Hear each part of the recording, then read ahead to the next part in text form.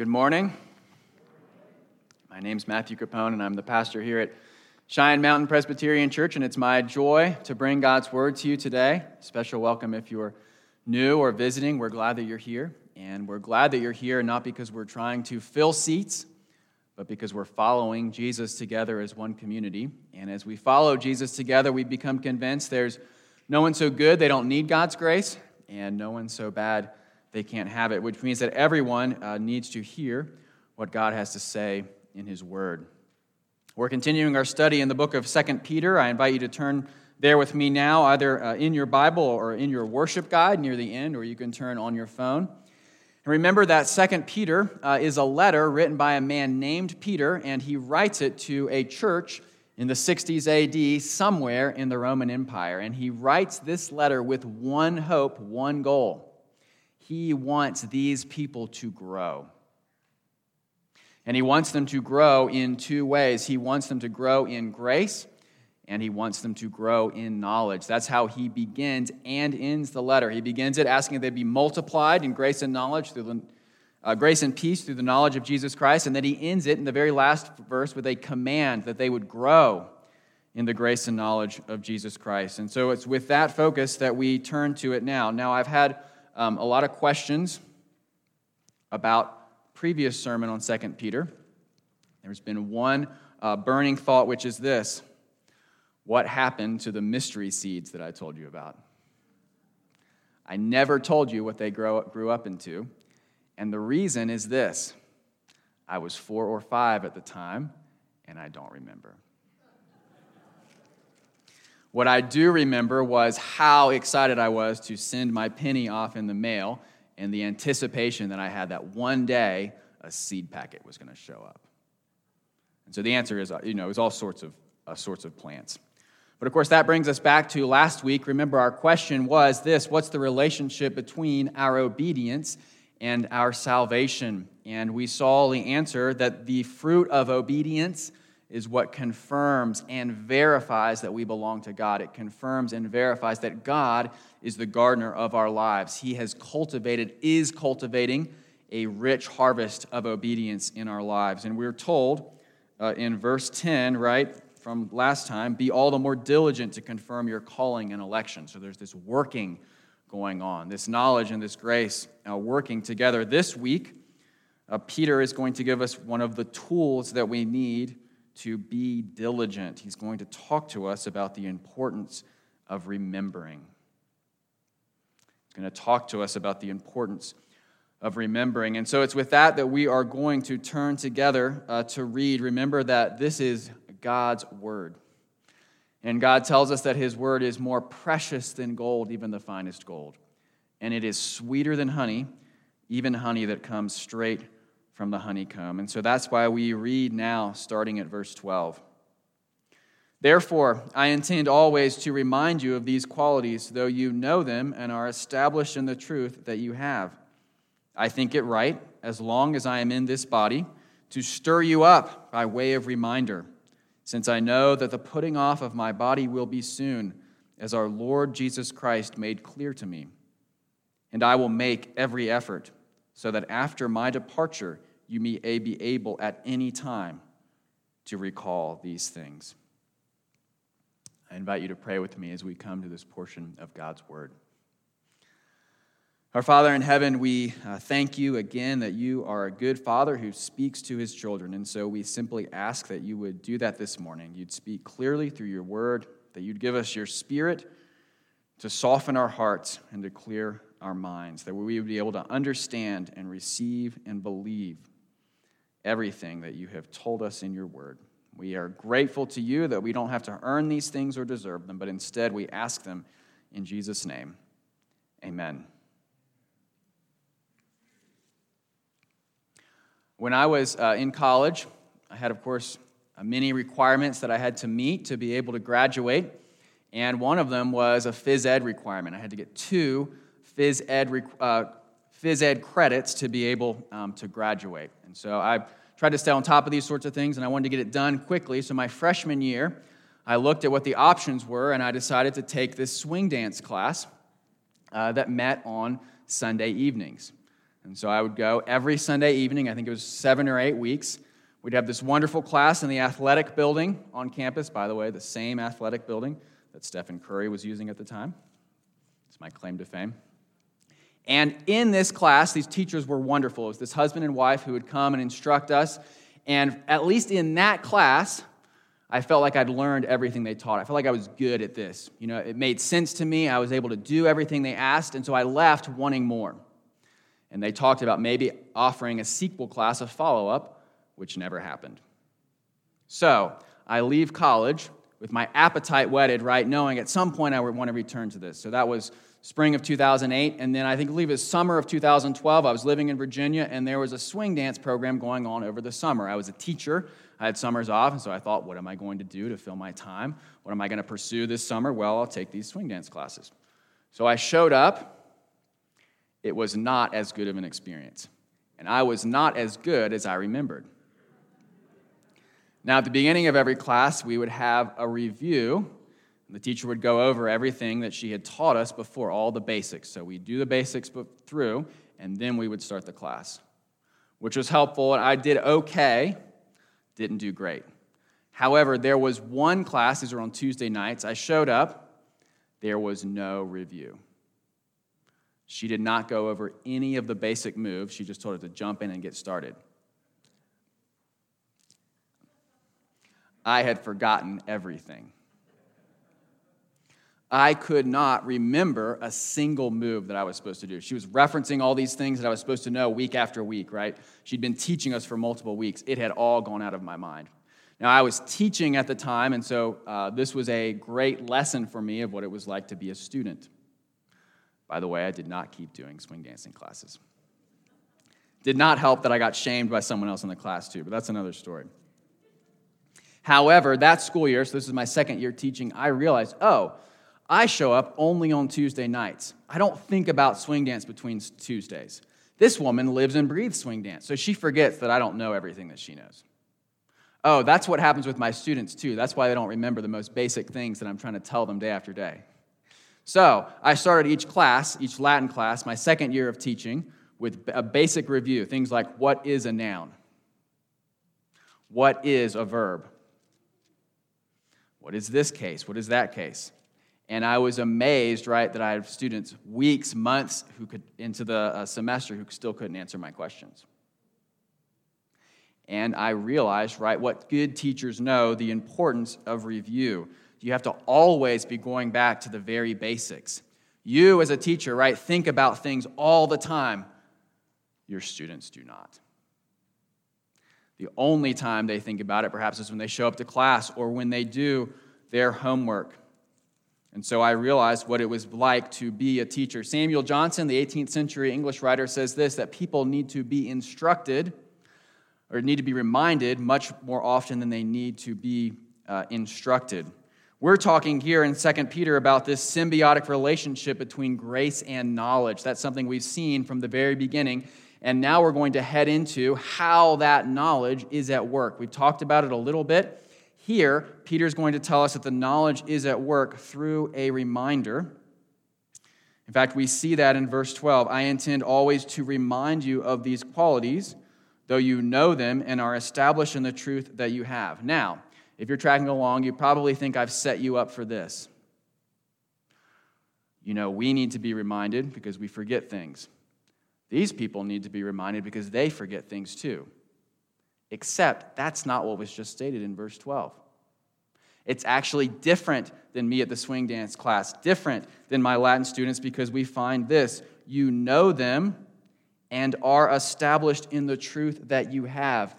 Peter tells these people they need to be reminded of things they have not forgotten. Think about that. Peter tells these people they need to be reminded of things they have not forgotten. This would be like me saying, I need a review at the beginning of class, even though I just practiced it before I showed up. Why? The reason these people need a reminder is because Christianity is less like graduating from school, and it is much more like eating food. Christianity is much less like graduating from school, and it's much more like eating food. Of course, many people think of their Christian lives in this school aspect, right? I'm going to learn these basic things. I'm going to take Christianity 101, and I'm going to master these things. And then after Christianity 101, it's time for me to move on to Christianity 201 or 301. And so when I show up to a Bible study or to worship, and we talk about things that are from 101, that's wonderful. I'm glad all those other people are here to hear it. Wow, what a great review. Now, I'm looking forward to the Sunday when we're able to talk about some 201 stuff, for us advanced students. That is a school mindset of thinking about Christianity, right? This is one of the saddest things in the church when we believe the lie that somehow we've arrived. We've heard all these things before. We know them. And so the only thing that's left for us is a review. We walk away, right, and say, well, yeah, that was a nice review. I already knew all that, the stuff about Jesus, and I've heard that doctrine before. I wish we could wish we could learn something new. These are the kinds of people who are only comfortable in the church, right, taking on the role of the teacher. They don't think they have anything to learn or they need to listen. And so if that's your approach to Christianity, this statement at some level doesn't make sense. Why would we need to remind people of things they're established in and have? The reason is this: because our Christianity is not like school. It is like food. You would not order a meat lover's pizza for your family and sit down and eat it together, and after you're finished say, that was a good review. That kind of tasted like it did last. Do you guys think it tasted like it did last time? The pepperoni and the meat, it tasted the same. It's nothing new. Domino's never has anything new. But that was a good review. That was a decent meat lover's pizza. It's all right. No one does that. People eat the same things over and over, right? You don't go to your spouse doesn't come to you and say, hey, would you like a cup of coffee this morning? You don't say, honestly, I had a cup of coffee yesterday morning, so I'm good, but thanks for offering. But I know a lot of people in the world who need cups of coffee because they've never tasted it before. Why don't we help those people get coffee? No, you have coffee if you're a coffee person every morning, right? You have the same blend because you need it, because it sustains you. You do not graduate from coffee. There is no coffee 201. If you're like me, you need to be stirred up every morning by way of reminder. That is what Peter is talking about here, right? No one says, I've had all the types of food before, so I stopped eating. Now I just make food for other people because they need it. I've been to all the restaurants in Colorado Springs, so we don't go out to eat anymore. We kind of been there, done that, It's old. It's old hat for us, right? I took out some of my pandemic stress when we were all quarantined on Chick-fil-A, and I was forced to learn how to use the app, right? Because it's much easier if you're using the app. Social distancing works. If you have one of these apps, whether it's for Chick-fil-A or Panera or something else, you're going to have a section on it, right? It's going to say something like Matthew's favorites or recent orders. Why? Because you're going to order the same thing over and over. If you open up the Chick-fil-A app on my phone, you are going to find that I am firmly established in the truth of the Southwest chicken salad with avocado lime ranch dressing. And sometimes I need to be stirred up by way of reminder. In fact, as I was reviewing my sermon notes last night, I was tempted. I thought, I really need to be stirred up by way of reminder. I need to remember what the Southwest chicken salad tastes like. And I stood strong in the face of temptation. When we come to God and His Word, it is the food that sustains us. We do not graduate. It is meant day after day, week after week, to be what feeds us and sustains us. The same truths that we need to hear over and over again. We're getting a meat lover's pizza tonight? Yes. Mom's making spaghetti again? Yes. Justification by faith alone through grace? That's what we're talking about today? Yes. That really hit the spot, right? I needed that reminder. Oh, we're talking about Psalm 23 again? The Lord is my shepherd? Yes. Needed that. That really hit the spot. Oh, we're talking about tithing again? Yes. Okay, some of you feel that way. We're in political season, right? If you go to a political rally and there's a candidate there, they are not going to be saying new and novel things. They are saying the same thing they say at every stop. And people are there waving signs and cheering. How much more for our great King? Wow, God's grace. Amen. Say it again. Let's be stirred up by way of reminder. Peter is clarifying for us how knowledge works, not the way we want it to. If we approach the Bible as a review, it does not show us our knowledge and how advanced and smart we are. If we approach the Bible as a review, it reveals to us how hard-hearted and cold-hearted we are.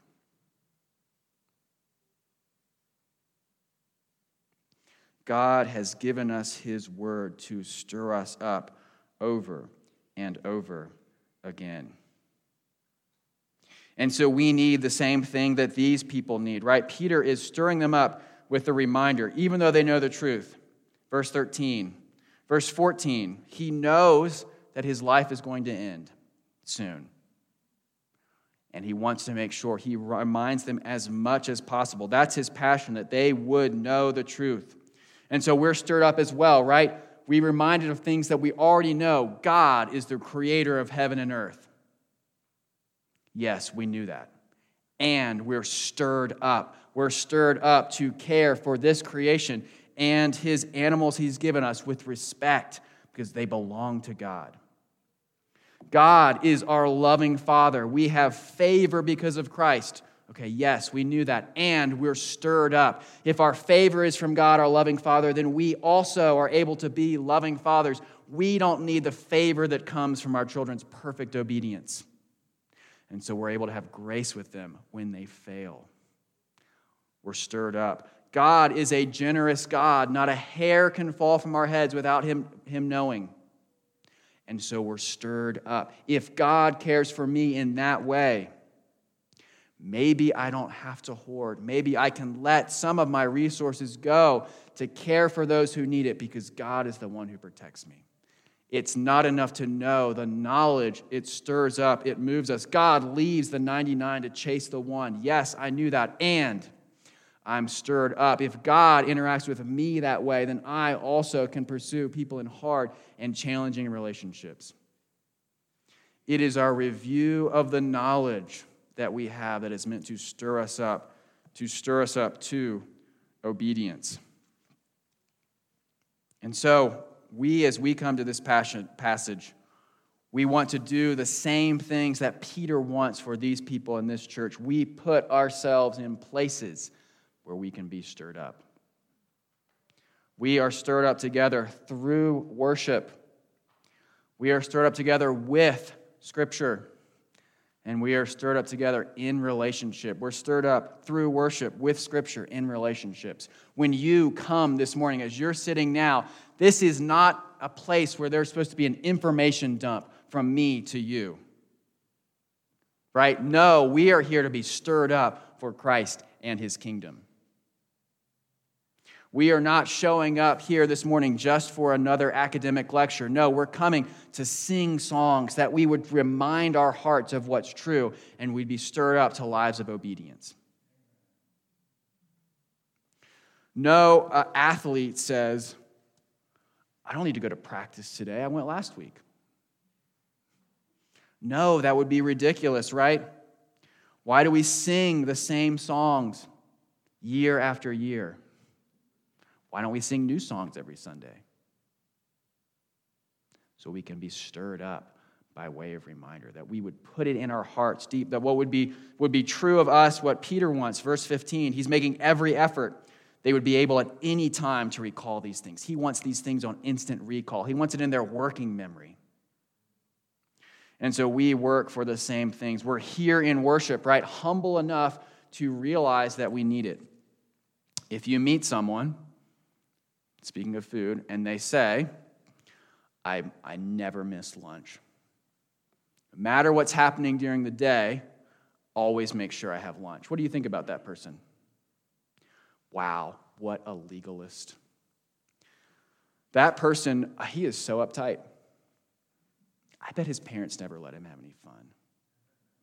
Because if his parents let him have fun, he would understand it's okay to miss lunch, right? He wouldn't be so uptight about it. No, that person doesn't have lunch every day because they're a legalist. They have it because they need it, because they know the nourishment and sustainment that their body requires. The same is true for us. We know that we need it, just as Peter knows for this people. We need to be stirred up. We need reminder week after week, day after day of God and His grace. It is a physical principle and a spiritual principle, right? You all know this. If you don't use it, you lose it. And it's even more true as we age, right? The less we use our bodies, the less we're able to. The less we're here with God in worship, the colder our hearts are going to be. And so we come week after week knowing that we need it. Not only through worship, but of course this overlaps with worship, with Scripture. We're reminding ourselves of the truth. That's what we talked about a few weeks ago with these precious and very great promises. We stir ourselves up with that. And then finally, in relationships, right, we are like Peter. Peter, verse 15, is making every effort for the sake of these people. We follow after Peter, making every effort as well to stir one another up by way of reminder. Not with trite, insensitive words, but praying to God for wisdom that we would know what to speak and when to speak it. Reminding each other of God's goodness and His grace, reminding each other of God's provision for us in Christ and in our lives. We are looking to place ourselves where we can be reminded. Not because we're legalists, not because we're nerds, but because we're people who are hungry for grace and we know that we need it. Now, this may sound a little bit like knowing better is doing better. But of course, as Christians, we know that to know better is not to do better. What we have is not a problem of knowledge, but a problem of the heart. And so we see again that knowledge is merely an instrument. Remember, we looked a few weeks ago at the fact that knowledge is an instrument of God's power that He uses to play a song of obedience in our lives. It's an instrument. And so again, we look to the power behind it. And of course, for us, it is God, by His Holy Spirit, using knowledge in our lives. He is the one who must be playing the knowledge if we expect any change. And of course, this is what Jesus tells us in John chapter 14. When He's talking to His disciples, He tells them about the privilege of receiving the Holy Spirit. In fact, He considers it such a privilege that He tells them that it's better to have the Holy Spirit than to have Jesus with them. Think about that for a second. Jesus considers Him leaving this earth to be an upgrade because He's sending His Spirit. He tells them in John chapter 16, "It is to your advantage that I go away, for if I do not go away, the Helper will not come to you. But if I go, I will send Him to you." And then earlier in John 14, He tells them He's going to send them the Holy Spirit, who will dwell with you and be in you. And then, of course, Peter is writing these things, remembering what Jesus has taught. Why?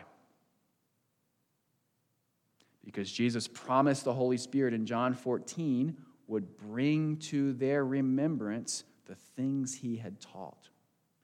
And so the Holy Spirit is reminding Peter of what Jesus taught. Peter is then stirring up these people by way of reminder. In other words, he is not taking an academic exercise here. John 14 tells us the Holy Spirit will teach you all things and bring to your remembrance all that I have said to you. It's the Spirit, not the knowledge, that has the power. And so God is using that knowledge, using these reminders to stir us up. He is sending his Spirit to bring his word and his promises to our memory. It is one of the ways that he serves as the vine. Remember last time we talked about the fact that Jesus is the vine, we are the branches. How does he nourish us? One way is by his Spirit reminding us of his word. Knowing better is not doing better.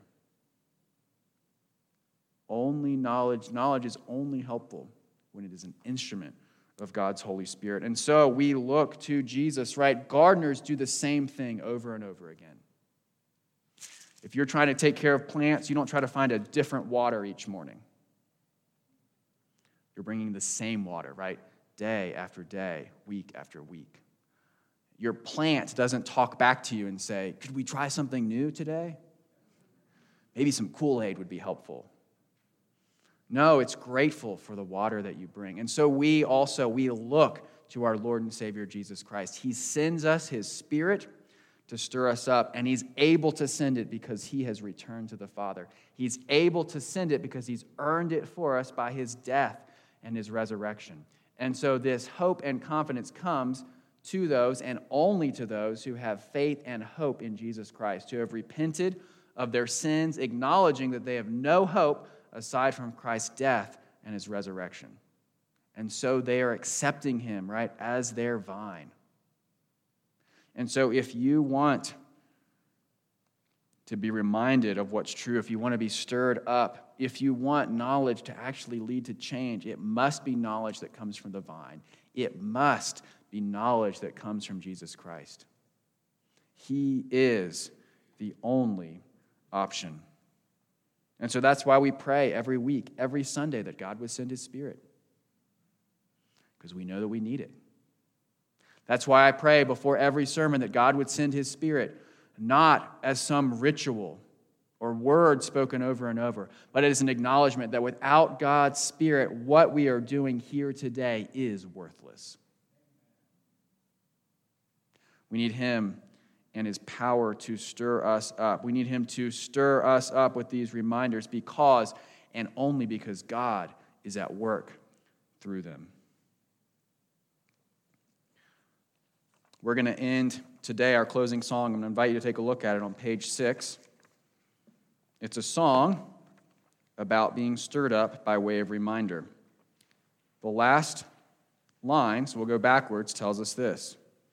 Let that grace now, like a fetter, bind my wandering heart to thee. Prone to wander, Lord, I feel it. Prone to leave the God I love. In other words, author of this hymn doesn't have a knowledge problem. He has a heart problem. He's being pulled away over and over. There's a power at work in his heart. His heart is wandering. So what does he do? Second verse. Stirs himself up by way of reminder. He tells us that he raises an Ebenezer. Now, we don't talk about Ebenezers very often today. It sounds somewhat obscure, but actually it comes from the Old Testament. In 1 Samuel, Samuel, a prophet of God, sets up a stone. Ebenezer, by the way, means stone of help. He sets up this stone in 1 Samuel chapter 7, verse 12, as a reminder of when God helped them against the Philistines. By the way, God had helped them against the Philistines despite their unfaithfulness and their cowardice. And so Samuel sets up a reminder not of their faithfulness, but of God's faithfulness. And so this hymn writer is referring to that. Here I raise up my reminder, my Ebenezer. What is he reminding himself of? He's reminding himself of basic truths. Hither by thy help I'm come, and I hope by thy good pleasure safely to arrive at home. Jesus sought me when a stranger, wandering from the fold of God, he to rescue me from danger, interposed his precious blood. He reminds himself that Jesus paid the price for his sins. Not Christianity 201, not Christianity 301, Christianity 101. And he has that Ebenezer, that reminder over and over. And then we see, finally, the first verse, what does he expect to happen? He says, "Come thou fount of every blessing, tune my heart to sing thy grace." In other words, he knows that God will use knowledge as an instrument of his power to play a song of obedience in his life by way of reminder. God is the one tuning our hearts. He is doing that. He is stirring us up by his Spirit as a way of reminder, so that we would be like this writer. Our hearts would be tuned to sing his grace. That's what we're going to do now. First, I invite you to pray with me. Our Father in heaven, we thank you again for your word that nourishes us and sustains us. We ask that you would do it now, not through our achievement or accomplishment in knowing, but through your Spirit, which uses it powerfully in our lives. That you would remind us of our weakness, and because of it, we would come back to you for food day after day, week after week, year after year, walking in faithfulness to our Lord and Savior, Jesus Christ. And it's in his name that we pray. Amen.